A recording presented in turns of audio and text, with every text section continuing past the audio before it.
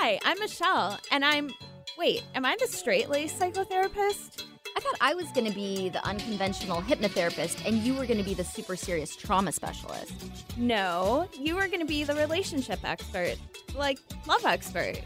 And you're going to be the specialist who guides people with down-to-earth techniques for transmuting trauma? Yeah, that's me. Okay, good. I'll be the love expert. I mean, I am the love expert. I think we have this all sorted out. I'm Laura Richer, founder of Anchor Light Therapy Collective. And I'm Michelle Mooney, a therapist at Anchor Light, and this is Holding Ground. Today and every Monday, we've got a little bit of everything for you. Shall we? Yeah, let's do this. Hello to our listeners today, and hello, Laura. Good morning. How are you? I am doing good this morning. A beautiful sunny day in the Pacific Northwest. How are you? I'm good. So you know what, Laura? To start today, I kind of have a weird question for you. Okay, what's your question? So if you were feeling depressed or anxious, would you rather be around people who were depressed and anxious, or would you rather be surrounded by people who are feeling good and upbeat? That is a good question. So, I think... I bet I can answer that one right for now. Right. Yeah, can you let us know, Penny? Upbeat, let's do this. Kick off depression. Yeah. Well, I agree with that piece. I think two depressed, anxious people could really push each other off the ledge. So I think a little upbeat energy might be good. But you know what? I also think sometimes it's hard to be around really upbeat people when you're feeling down because you want somebody who can empathize with what you're feeling at the very least, even if they're not feeling the same way, but not minimize your feelings. Like, there's nothing to be depressed about. Get happy. Yeah, definitely holding that space, right? And sometimes if we're around upbeat people, that can be more difficult. So, yeah, it's probably kind of a mix, right? A little bit of a mix, yeah. So, right now is a time when I would say people are feeling a little bit bummed out about what's going on. Would you agree? I would definitely agree. Yeah. Yes. So, everyone's pretty bummed out. And today on Holding Ground, we're going to talk about what the heck you're supposed to do when we have anxiety, depression, anger, and fear all around you. Yes. So thank you, Michelle, for that wonderful question. And again, my name is Laura Richer, and I'm the owner of Anchor Light Therapy Collective. And today we'll be catching up with some of the research on what we might call the other pandemic, which is more to do, we have the coronavirus that's affecting physical health, but we also have issues that have come up with this around our mental health. And so that is what me and Michelle like to talk about. And we're going to try to find a way to keep this episode on depression a little upbeat. Yeah. Hopefully. And maybe find a few things to laugh about along the way. So we're here live every Monday on KKNW 1150 AM Talk Radio. But if you miss any of our past episodes, you can check them out on places where podcasts are streamed, like iTunes and Podcast One, as well as at our website. Yes. So, Laura, back in mid-May, the U.S. Census Bureau released some numbers on what's happening with mental health. And since it was a Census Bureau, they're pretty good at gathering information. And it was sort of a first real definitive, trustworthy look at COVID-19 and how it's really impacting our mental health. Now, it was part of a larger survey, so it wasn't necessarily supposed to be about mental health. As the Washington Post and many other newspapers reported around that time, and amongst these different questions about household and lifestyles were some questions that doctors used in trying to screen for depression. So they weren't simple, and I've had that screening at the doctor's office. Have you? I can't remember the questions. It's like 7 questions. Are you feeling you're not really enjoying your normal activities? How are you sleeping? How are you eating? Right? Yeah. Yes, exactly. Mm-hmm. And so you want to say, no, I'm not depressed. Let's just keep moving on here. 000, right? Yeah. So it sounds like, though, in this survey, they weren't just asking people, are you depressed? Yes or no. They were asking more questions to paint a full picture. Right. So it's much more open because I think a lot of Americans don't want to come out and say, like, hey, they're depressed, right? There can be some shame around that, the stigma, right, if I have a mental health issue in some way. Well, and I also think a lot of times people don't know that they're depressed. Right. They know that they're feeling down, but they feel like, well, I just need to snap out of this, or, I need to get it together. I need to try harder. And they don't realize that it's actually depression is what they're dealing with, not necessarily lack of motivation, although that can be a sign of depression. Absolutely. absolutely, right? So when we're lacking in motivation, there's things that we normally like to do or work or even getting out of bed, right? Not having that motivation to do it. So, this again was a much more open survey. And one of the things they ask and what they usually ask on the depression screenings in the doctor's office is over the last 7 days, how often have you had little interest and pleasure doing things? And not all, but several days, more than half the days, or nearly every day is kind of how they rank it. So I think we can all imagine what our answers might be back in March, April, May, when the quarantine and experience all these things for the first time in our lives. So even with some things open, it's really hard for people to adjust to our strange new world in our practice. And I'm sure other mental health providers, we're seeing an increase of anxiety and depression and chronic stress. So yes. And so one thing, we've mentioned this on previous episodes, but so many people had the idea back in March, like, we're home, there's nowhere to go, there's nothing to do.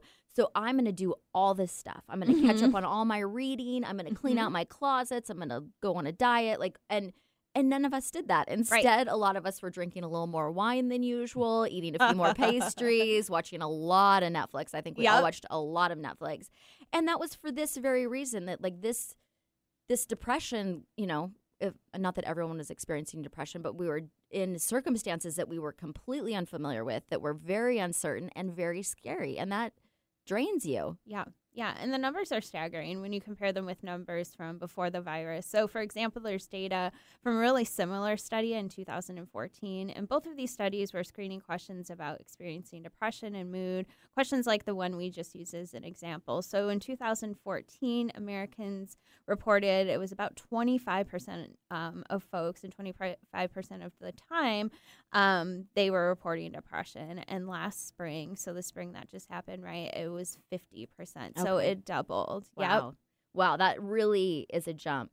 And that might not be a clinical diagnosis of depression, which only about 5 to 7% of the population experience clinical depression. But definitely we're experiencing situational depression in this time. Absolutely. And, now basically everything I'm reading, and I'm sure a lot of folks are reading that, it's between 1/3 and 1/2 of people that right now they're experiencing some sort of symptoms of depression.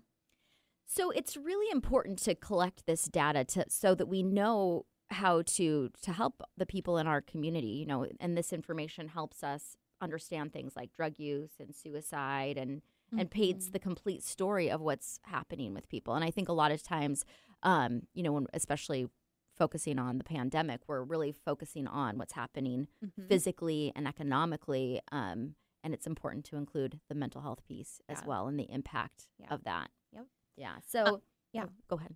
I was just going to say it's definitely a huge side effect of what's going on now. Yeah. Yeah. So depression, Martin, am I going to say his name right? Martin Seligman. Yeah, that looks right to me. But I always get the names wrong on the show. So, we're going to go with that. So he called depression, he was an American psychologist and the author of several self-help books. And he calls depression the common cold in psychology. Oh, yeah. Right? Really We're all like going to that. catch it at some point. Yeah, probably. Especially now, right? Yeah. Hopefully just that cold, but not that it's... Not any other virus. Yeah, exactly.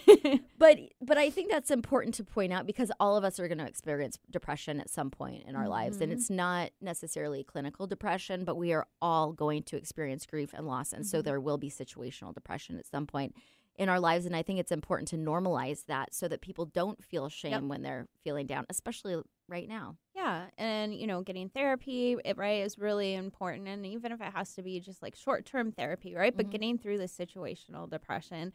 And one other thing is, it's touching just about everyone right now. And for me, what's really scary is how it's really impacting our younger people. Mm-hmm.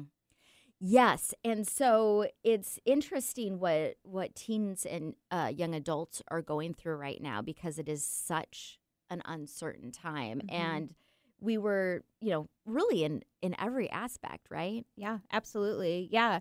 And, it's just more saying that we're watching the world around us and them getting more and more, feeling more and more unstable, right? So the economic climate, the job market, the opportunities, and just everyday life, it's not a happy picture right now. They look at their future and how can they really feel good about what's out there?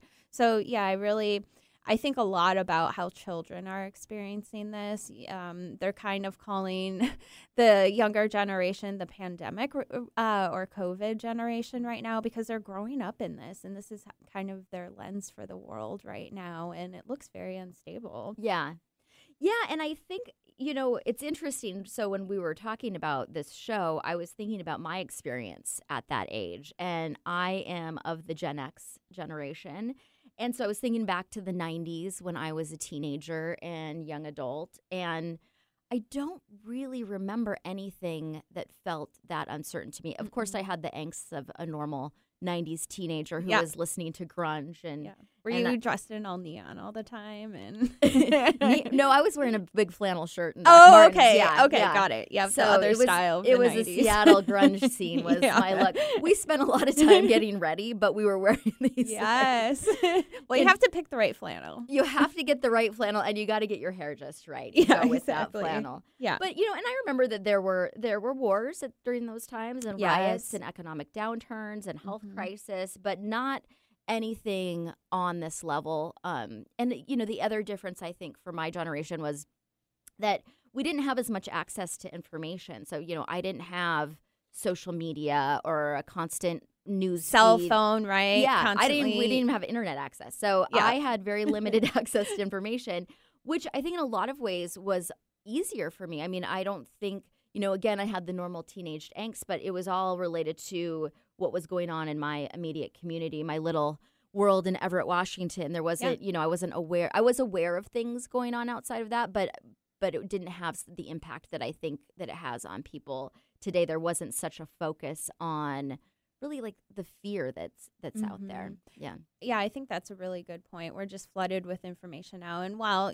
that's really helpful, and we have access to internet now, the social media aspect and news feeds with all the news on them and people reacting and having differing opinions. So what was it like for you? You're a little bit younger than me, Michelle. So what was it just like for you? you? Just a touch. But yeah, I'm a millennial, and we have really high expectations for ourselves, but we have also seen a lot of the world at a younger age than folks right now. So kids all over the country just went through graduation, and we saw signs in our neighborhoods and all the news stories of how schools are trying to adapt to that new digital experience. So, how does that feel for our younger generation? And, we're supposed to be so excited, and you're going to chase your dreams, and instead you're trying to really, we're having to disconnect from our peers right now in our communities. And I'm sure a lot of people are thinking, oh, I'm going to go to college, and I'm going to meet all these people, and I'm going to move into a dorm. And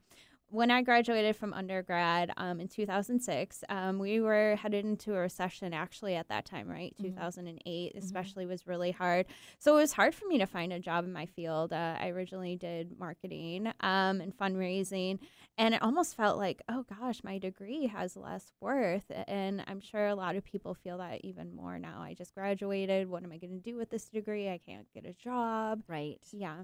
I also had that feeling, having gotten a degree in English literature as my bachelor's. So we both changed fields. What am I going to do with this? Yeah. I actually use my writing skills quite a bit now. But so, it's definitely, it can feel very frustrating. And I have, my clients I mostly work with adults, but I do work occasionally with teenagers who, they didn't get to go to their proms. They didn't get to go through graduation.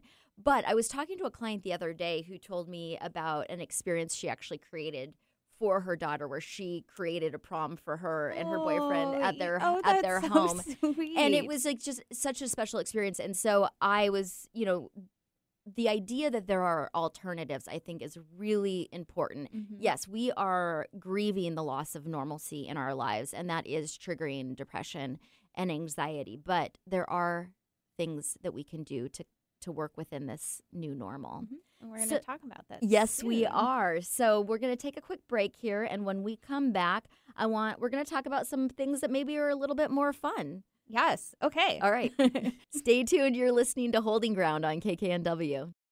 Alternative Talk 1150 is your sports organization's safe bet when it comes to airing your team's games. Our players are all seasoned professionals when it comes to sports programming. Imagine your games being heard on local radio. Your team deserves the MVP treatment. Call 425-653-1150 today to learn how affordable and fun it is to broadcast your games on the radio. Call 425-653-1150 and make your next season something special. That's 425-653-1150. Thanks for tuning into our brand new show, Holding Ground. You can find us here every Monday morning at 9 a.m. I'm Laura Richer, founder of Anchor Light Therapy Collective. And I'm Michelle Mooney, the co-host of Holding Ground, a therapist at Anchor Light Therapy Collective. Our passion, our one big thing in life, above and beyond love, relationships, trauma, addiction, and healing, our specialty is helping others. Every Monday morning at 9 a.m. Find us online at anchorlighttherapy.com. Organic, free range, and fresh daily. Alternative Talk 1150. Welcome back to Holding Ground. Today we're talking about the fact that everyone and their uncle is depressed. But Laura, you kind of want me to talk about something more upbeat, so let's do that. So, yes, I mean, can you blame me? There is a lot of things to be depressed about, but there's also a lot of things that have been interesting about this time. So we're going to focus our attention there for a little bit. Yeah, totally makes sense. And check this out. So talking about meme culture, right? Like out of nowhere, it's like this new art form, like a digital cartoon or something. And I wish I kind of at least grew up on those, right? But I personally love to escape and laugh and, with the help of these memes. And every day I actually saw one that this really made me crack up. So, it will be interesting when kids in school 20 years from now will be writing papers about how memes helped people through COVID. And I'm like, yeah, exactly. So, back to the coronavirus stuck in the States, right? In January, to be exact, a paper titled Exploratory Study on the Role of Emotion Regulation in Perceived Balance, Humor, and Beneficial Use of Depressive Internet Memes was published. So that's definitely a mouthful. That is so interesting that is actually being studied now. And I know that both you and I love a good psychology meme. Yes. Yeah. We sometimes post those on our social media. Yeah. Yeah. So follow us on Holding Ground. Yeah. Holding Ground Talk Radio, Anchor Light Therapy Collective. Yeah. So, essentially this paper suggests that we like humor, right? And we need that right now. And even the cheeky kind that we get, when people Photoshop an image from The Simpsons and put it on Facebook, even that kind of is helpful. But, the real point here is that sometimes, helping through depression, we prefer memes that relate to experiences and we can connect in that way. And that makes sense, right? We want to be understood. Yeah. So I was thinking about this with memes and the memes that I thought were funny during COVID. And the thing that I think we connect through memes because it makes us feel understood. Yeah. So some of the memes that I thought were funny were, again, going back to being a Gen Xer, were some of the memes that were made reference to like Gen X, we've got this, this generation of latchkey kids that were possibly raised by their TV set. Like, we know how to be home alone. We can do this. Yeah. So it kind of gives you this sense of like community and like, it's funny because it's true, even if it's dark a little bit. Yeah, that guileless humor, right? Yeah. Yeah. But it makes you feel this sense of connection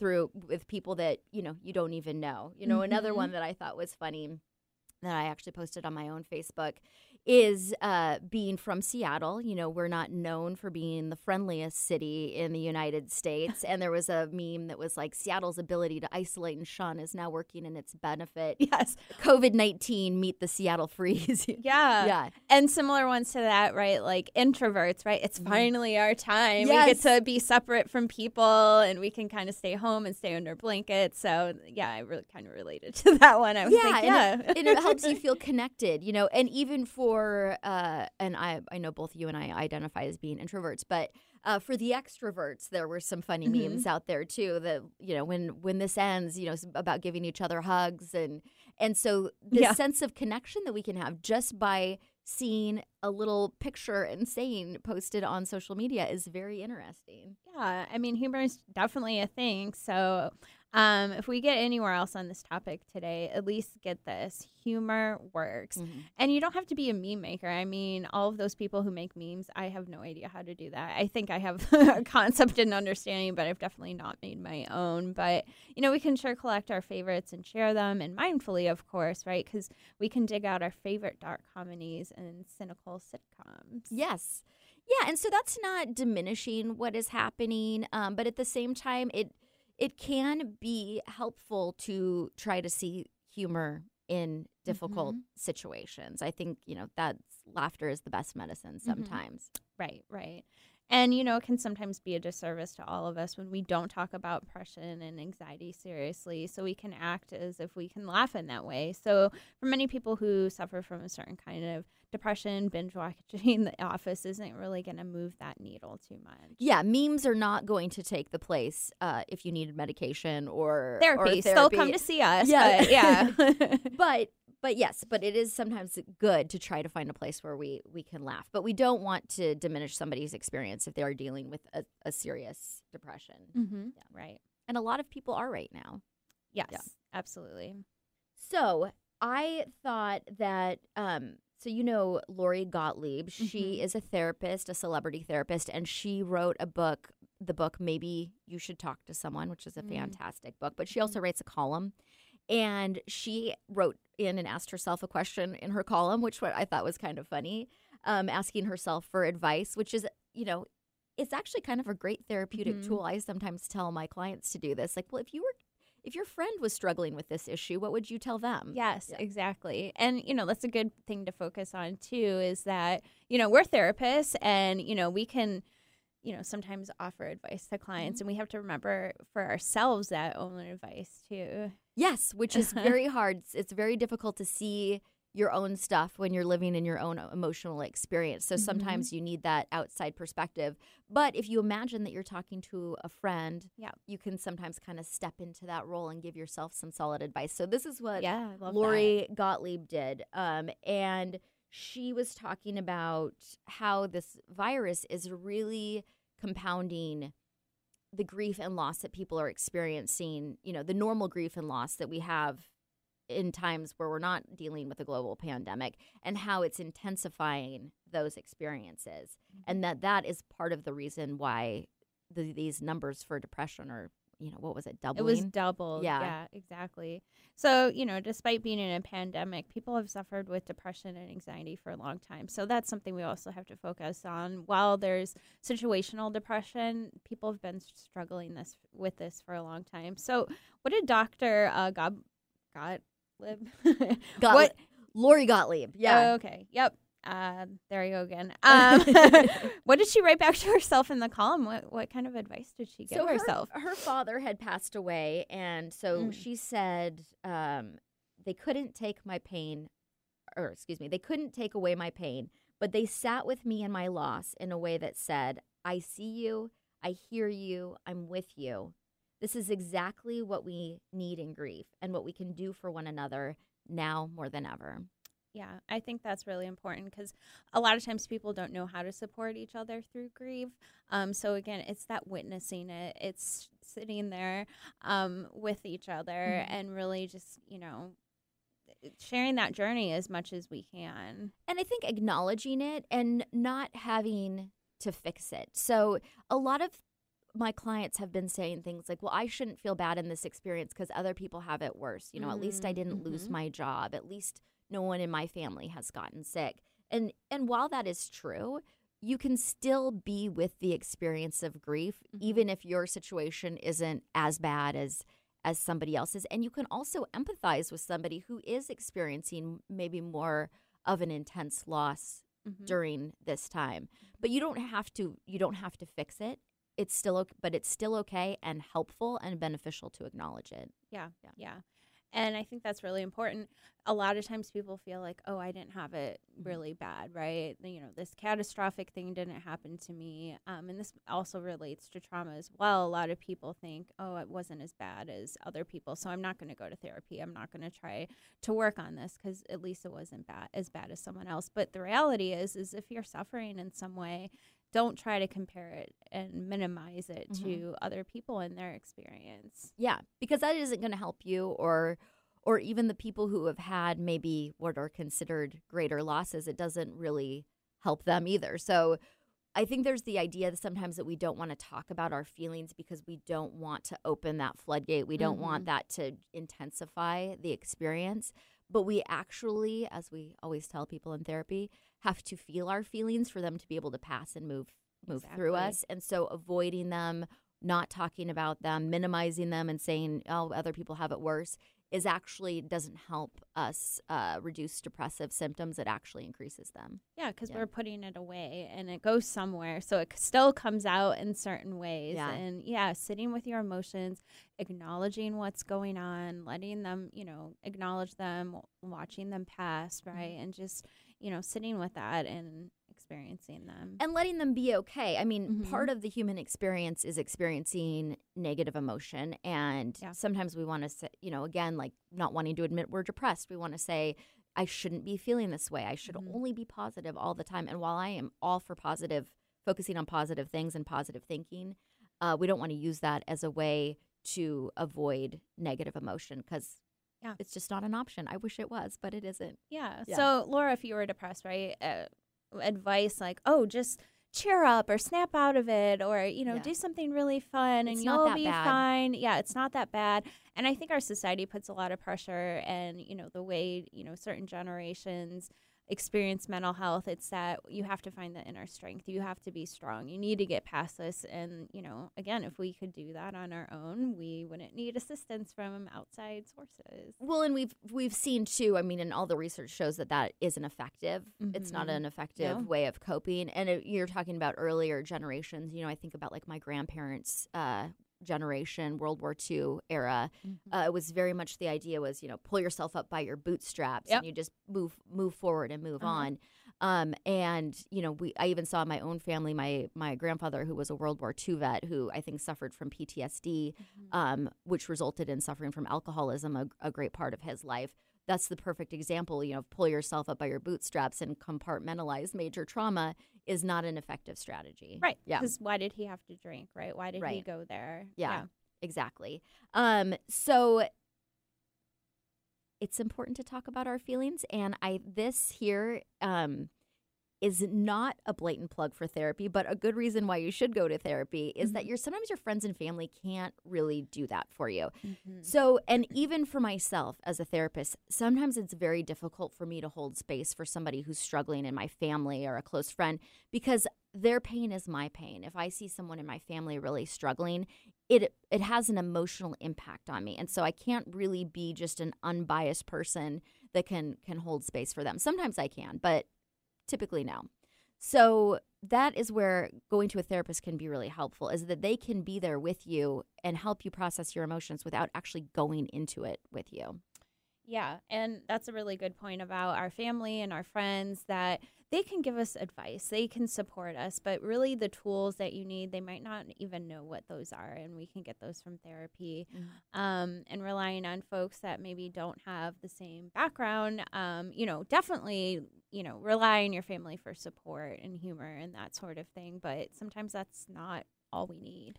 Well, and even if your mom is a therapist, she probably can't be your therapist because your pain is going to be her pain, and it's going to be hard to be able to be that unbiased presence. Yeah, and I think a lot of people, at least in, my circle, oh, you're a therapist, so you can help me through this. And, I'm willing to give advice and tools, but also, we do that all day, right? And so we can't be our friend's therapist. Unfortunately, we can't be our mom's therapist. You definitely as much can't as be we your want mom's to be. therapist. No, exactly. So, one of the things that the pandemic has been compared to quite a bit is 9/11, because that was another experience where we had collective grief and just that sense of we, as a nation, that maybe we're not as safe as we thought they were. So there's this trauma that comes with that. And so there's a therapist and writer that I like. Her name's Claire Bidwell Smith, and she has some really important books on grief and loss. And she was quoted in The Atlantic with a prediction that she made. And she says, I think there will be a massive collective mourning when we've emerged from this. Yeah. For us as a culture, Smith says, while what's happening is heartbreaking and we haven't been able to ritualize or memorialize it, we will have to come back to it. Yeah, yeah. And I like the point about 9/11 because that was one of those experiences of, oh my gosh, what's happening? Mhm. Are we safe? I remember watching it on TV. I was a senior in high school, and just that, oh my gosh, is something else going to, get attacked or ruined? And just that sense of uncertainty. And especially after, it was, is this going to happen again? Are, like you said, are we safe? Is this something that, that's a new reality that a lot of us had to get used to at that time as well. And a lot of people who were already living with that sense of uncertainty, I mean, people all over the world that live in war zones or people that live in different areas where their safety is questionable a lot of times. Yeah. But I think a lot of us had never had that experience before. Yeah, very good point. So, I think Claire really made a good point that, in our desire to get back to normal, we really are not dealing with the here and now. And that's the important thing that we're trying to focus on right now. Yeah, is how do we, in these circumstances, how can we deal with what's happening instead of just compartmentalizing it, which is really important.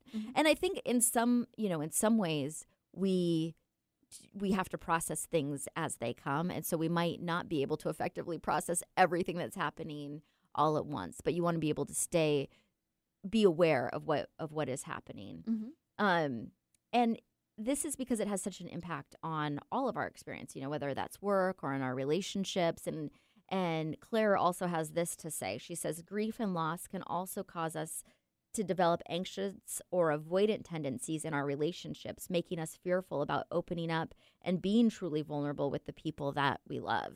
And so that's something that we're seeing right now quite a bit in couples therapy, is that this stress is really taking a toll on relationships, and that sometimes couples aren't really able to be there for each other because they're processing their own grief and depression and anxiety.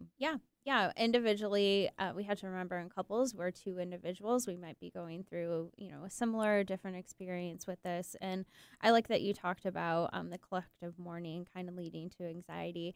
Unfortunately, I forget the name of the book, but it touched on one of the extra stages of grief is anxiety and acknowledging what comes up, with our mental health in that way when we're experiencing grief. Yeah.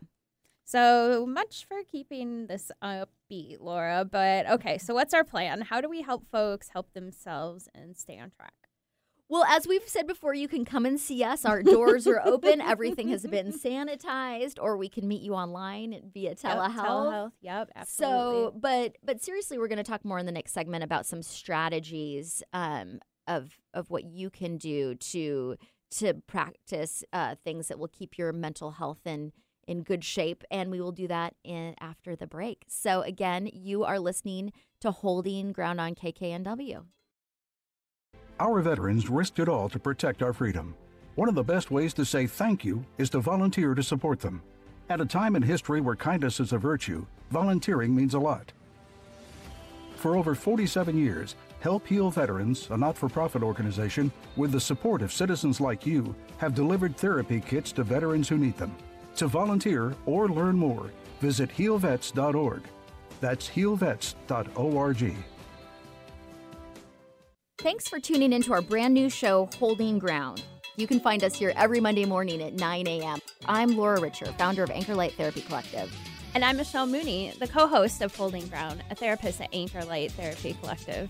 Our passion, our one big thing in life, above and beyond love, relationships, trauma, addiction, and healing, our specialty is helping others. Every Monday morning at 9 a.m. Find us online at anchorlighttherapy.com. On the path to good health and well-being, Alternative Talk 1150 is the station for you. Welcome back to Holding Ground, everybody. You can find us on social media. So we have a lot of other fun posts on social media, like you're talking about, maybe some memes and some fun images. So you can find us on social media on Instagram. So the Instagram account for Holding Ground is Holding Ground Talk Radio. And you can also find more fun mental health posts on our Instagram, Anchor Light Therapy, and also you can find us on Facebook at Holding Ground and Anchor Light Therapy Collective. We're just all over the place here, so check it out. Mm. Okay, so we said in the last segment, we're going to talk about some strategies of how do we deal with depression during a depressing time. What are some ways that we can become, and this is the buzzword that everyone is talking about, resilient to what is happening around us. And there's so many cool people who are talking about resiliency. And the two that come to mind for me right now are Brene Brown, of course, who talks about vulnerability and shame and has done all this research on shame and how you can become resilient to shame. I was listening to her podcast on the drive in, which is fantastic. She's got the best advice, so I would recommend. After you listen to Holding Ground, you might want to listen to Brene's podcast. But so she talks about how we are able to build resiliency in difficult times. And one of those things is to talk about your feelings, to accept what is happening, to instead of trying to avoid it and just power through, which some of us are often inclined to do, to really name what it is that you're experiencing right now.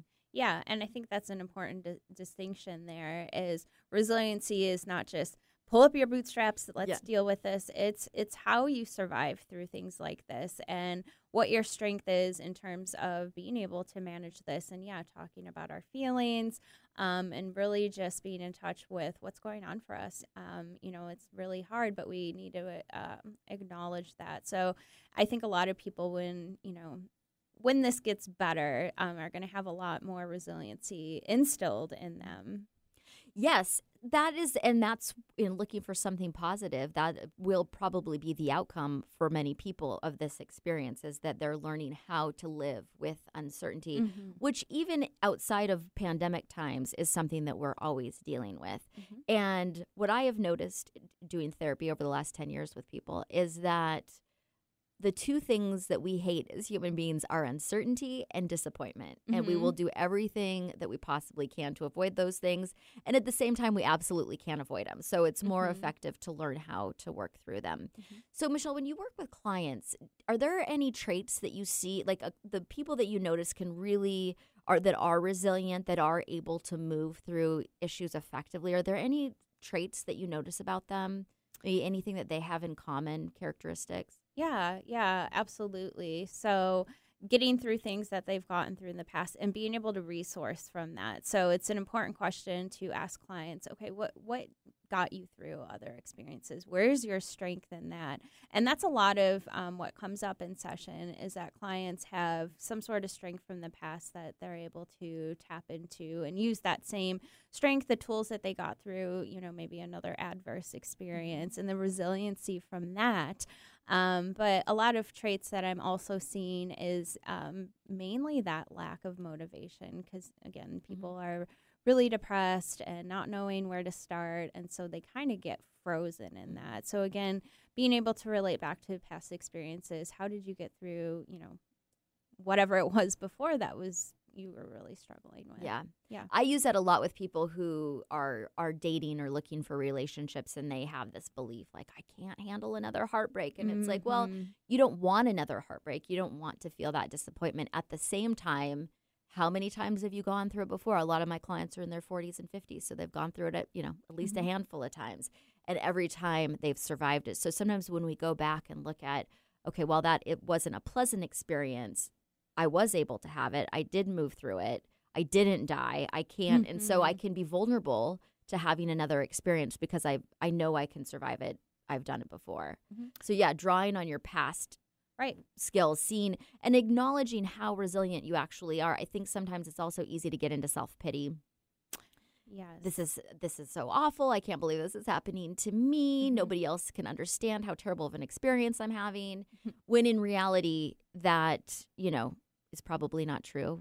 We have a lot more in common with our life experiences than we do differences. So there's a good chance other people have had that experience before. And there's a good chance you've had that experience before and you've actually been able to move through it. Me or Yeah. yeah. Well, I mean, I think you. Well, Yes. it's that past, that past learning again. And with breakups, initially we could just fall apart and I can't go through this again. Who am I after this? And what do we learn? What school or what tools do we get from that breakup? And, that's resiliency in that way. Yeah. But this experience that we're having right now is an experience that actually none of us have ever had. And so we're Right. having to develop coping skills to address something that we're unfamiliar with. But at the same time, you can probably look at some past experiences that you've had and discover that you had effective coping during those times and apply that even to Yes. this time that is totally foreign to Exactly. us. Mhm. And I think for resiliency, so definitely people who are able to self-reflect and find, where they've been resilient before, that's a trait of people who are able to bounce back a little bit easier. I think people who also can accept that where they're at, people who aren't resisting it, some can be more resilient, knowing that this moment maybe is a difficult moment, but it won't always be this way. And so in accepting that this is what's happening right now, they're able to move through it a little more effectively.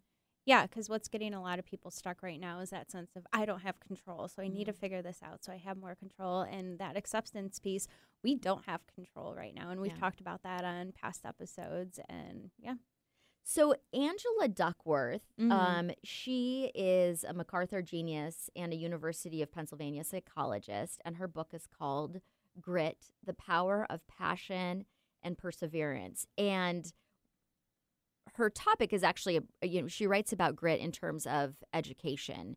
And what she looked at in her research was that the students that were really successful were not necessarily the most intelligent students that did the best on standardized tests.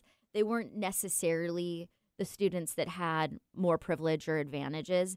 They were the people that really succeed are the people that have what she calls grit, that they have a genuine passion for whatever is happening and perseverance to move forward. So the way she said it in her TED Talk is they approach life as a marathon, not a sprint. That as obstacles come up, the people who really persevere are the ones who expect that there will be obstacles and that actually doesn't deter them. Yeah. And I like that you touched on standardized testing, and, we all have to do that to get into school.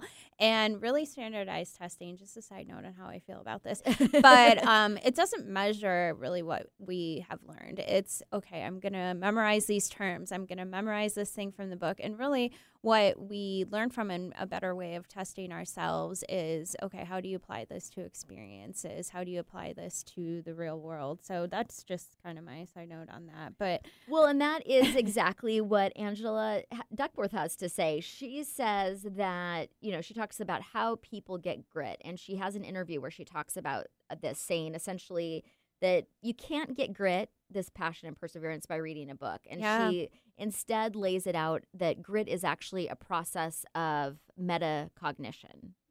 That it's a process of knowing yourself, your thought processes, tracking how you think. Yeah. So I think what you're saying is that we need to, cultivate metacognitive awareness. So now for ourselves, we need to talk about that with others. And we need to be aware that friends and family that may not know about these concepts and these ideas, they may not be well-versed in mental health and those ideas at all. So drawing back on, again, leaning on our family and friends, great, talk it through with them, seek support. But, these extra tools that we're talking about today are essential. Yes. So this is what she has to say. This is what Angela Duckworth has to say about this. People who have some metacognitive understanding of themselves, they can look at themselves and honestly understand what they're doing and what they're not doing will eventually heal themselves. Eventually, they will mediate their weakness and raise their strengths. People who have no self-awareness, they're the ones you really worry about. They may be okay on certain dimensions, but they're never going to grow. So yeah, I'm a big fan of metacognitive awareness. And so this is why we don't want to diminish our feelings. We want to be able to understand our internal process so that we can grow and heal, not just pretend that everything's okay all the time. Right, Yeah. right, exactly. And I actually have a younger sister. She's actually a teenager, and we were just talking about the self-awareness last night. She has some friends where she's like, oh, they don't have the insight. And she has a couple friends, and she's like, oh my God, they're so self-aware, just like I am. And, that really helps in, like you're saying, tapping into, your emotions, but also how you're reacting to things and what your external expression are to things, what your internal expression and feelings of emotions are, and just knowing that about yourself and how you enter the world with that self-awareness. And so your sister she's 17, right? She's 17, yeah. Yeah. So just a little bit of an age difference. Yeah. But I know that you said she, for her age, has very impressive coping skills and is very self-aware, or maybe not even for her age, just as for a human being. Yeah. But what do you notice? How is she handling this whole experience? Wow, that's a really good question. And first of all, I think we get a lot of self-awareness from when we do go through hard times. And she unfortunately had a little bit, more rough childhood. And so drawing that self-awareness from hard times, that resiliency, I talk to her about that all the time. And, we kind of talk about genetically, we both kind of have that going on. But yeah, from her perspective, she was really at a loss at first from not being in school, and she actually has a boyfriend, and, she was like, oh, over summer break, we're not going to see each other for 2.5 months. And now it's been this 4-month period where they haven't been able to hang out, but she's really just adjusting and working on herself. She's teaching herself Spanish. She goes for runs every day. I mean, I look at her and I'm like, you inspire me, because I'm not doing that stuff, but she's really making the best of her time. So she's adapting. She's adapting. Yeah. And that's a great word. How we adapt to things is really where we also can draw that resiliency from. Definitely. Mm-hmm.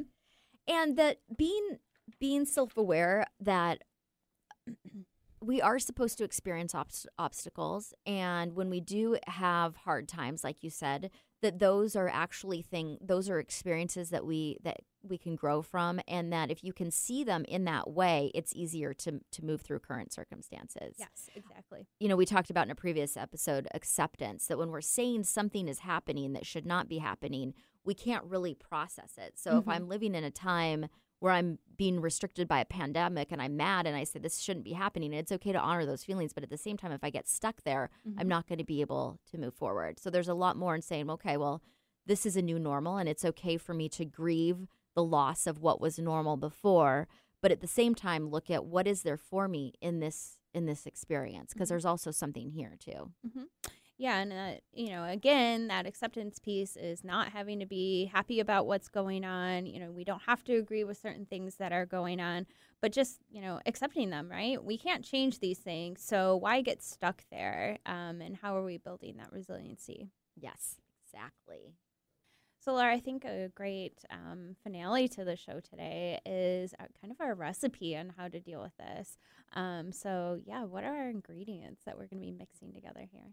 So we looked at what the top 5 traits were in people who are able to cultivate resiliency. And so the first one that we've mentioned is allowing for negative emotion, allowing for grief and depression and anxiety. And that doesn't mean that we want to stay stuck in that place, but we also don't want to try to avoid it or compartmentalize it or pretend that it isn't happening just because that isn't effective. And so the more practiced we are at tolerating negative emotion, the easier it is to weather the storms that are around us. It doesn't, you don't have to be strong necessarily. I think sometimes we define strength as being avoidant, and that isn't. It's actually stronger to be able to go into those emotions so you can move through them. And so just making it okay that there is a sense of grief and loss right now.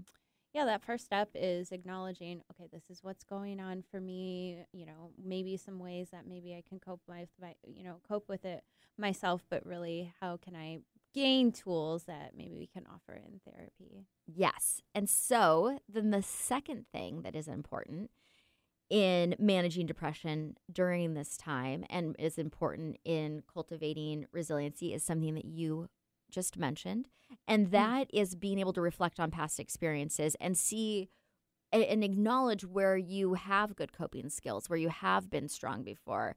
Recognize, sometimes, like I've said, it's easy to get into the self-pity mode and say, like, I can't do this. This is too hard. It's harder than anyone else has ever experienced. But most of the time when we can look back at our past experiences, we can see how we've effectively come through certain situations. Because no one's had a perfect life. We've all had a challenging time in the past. And again, not like this, but drawing on those experiences a little bit. How did I get through that one thing? How can I apply this to where I'm at today? Yeah. And even if the experience that you're having right now is a new experience, there's still probably something from the past that you can look at that can help you just identify where you already are resilient. I think sometimes we don't realize how strong we actually are. So that is a good way to do that, reflecting on the past. 3, connect with your community. And during this time, that is really important because we are collectively having the same experience. So that's why these memes have been so important during this time, is it allows us to connect and share what our experience is and realize that other people are having the same experience. Yeah, and that community piece, of course, is really important. And community right now can extend to, a lot of the social change that's going on. Where can we find community within that? Where can I find something that I can focus on and help with? What can I do for my part in this? So that's another angle of the community piece. And, having experiences with others that, maybe you haven't met yet, you don't know, but being able to kind of say, oh, yeah, I've been through that too. Someone else has been through this. Okay, it's not just me. I'm not the only one that's depressed right now. Other people are feeling this way. And when we feel like we have community, it makes it a lot easier knowing, okay, other people are experiencing this too. This is not just my internal and external experience. Yes. And because we are isolated a little bit more right now, it's been harder to have that sense of community. And I know, even just connecting with people online is as important as that is. Some people feel that disconnect and they want to, initially when this all happened, everybody was doing Zoom happy hours and connecting in that way. So sick of Zoom at this point. No, everyone is. But we offer telehealth. Yeah. We love it. Yeah. Still, but yeah. It gets the job done, right? But there's a fatigue around being online, and there's kind of, I think, a desire to pull back. And right now, when you're feeling that shutting down, you actually really want to move forward and be able to make an intentional effort to connect even more. And when we're depressed, we don't really feel like connecting with other people. It feels like exhausting. You feel like maybe your emotions are a burden. And your community is not going to take on the role as your therapist, but you still need to have social interaction and social connection. And it could actually be quite healing to have that conversation with a friend that's like, yeah, I'm sick of being on Zoom too. This sucks. And when you and I grew up, right, there wasn't that internet. I kind of had, the AOL dial-up and, the sound that goes along with it, right? And so if this happened back when we were growing up, I think, at least we have that gratitude now and the experience of, okay, we do have all these ways of connecting, right? Yeah. I can Snapchat with my sister all day long. We can do Zoom or FaceTime and just be able to text and all these things that, I didn't have a cell phone until I was a freshman in college. And so there wasn't that opportunity to connect as much. And I think texting at that time was like $1 a text or something crazy. So, we do have those experiences, social media. So that community piece can come from that, right? So we talk sometimes about shutting down your social media, don't have that really anxious, like I have to respond, but also acknowledging that these are ways that we're still being able to connect with each other.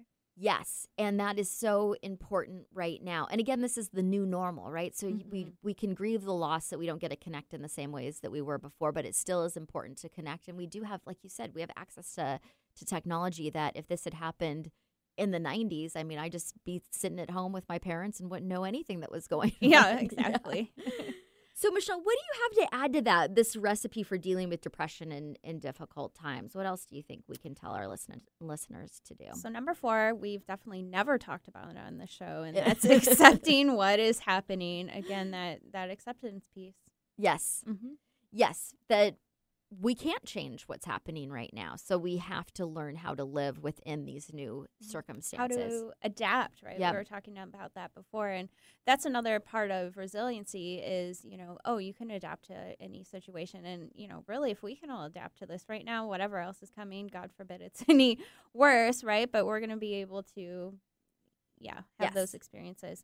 And then finally, number 5. What else do we need in this depressing times? Need laughter. We Yes. need humor. We need to be able to connect in that way. And I think that's really saving a lot of us right now. And we try to laugh on the show a little bit. Try to make light of things as much as you can. And just enjoy that. Enjoy look all at of some the look at all those memes day out there. long. Yeah. So radical times call for radical measures, and we do need radical acceptance. We also need a radical sense of humor, maybe being able to laugh when things aren't all that funny. Some radically hilarious memes, radical resilience, radical grit, and radical metacognitions. Did I miss anything? No, I would recommend watching some of the late night shows. That's another way of kind of getting, up to date on some current events, but also being able to laugh at it. So I think that's also really helpful. So just a little plug for all our late night stars. Absolutely, I agree. So we're out of time, but Holding Ground will be back next Monday at 9 a.m. Until then, remember, you can find us on KKNW 1150 Talk Radio website, at anchorlighttherapy.com website, and then on all the podcast forums. So thanks for listening. We'll see you next week. All right. Thank you, everyone. Thanks for tuning in to Holding Ground. You can find us here every Monday morning at 9 a.m. I'm Laura Richer, owner of Anchor Light Therapy Collective. And I'm Michelle Mooney, a therapist at Anchor Light Therapy Collective. Find us online at anchorlighttherapy.com. We'll see you next week.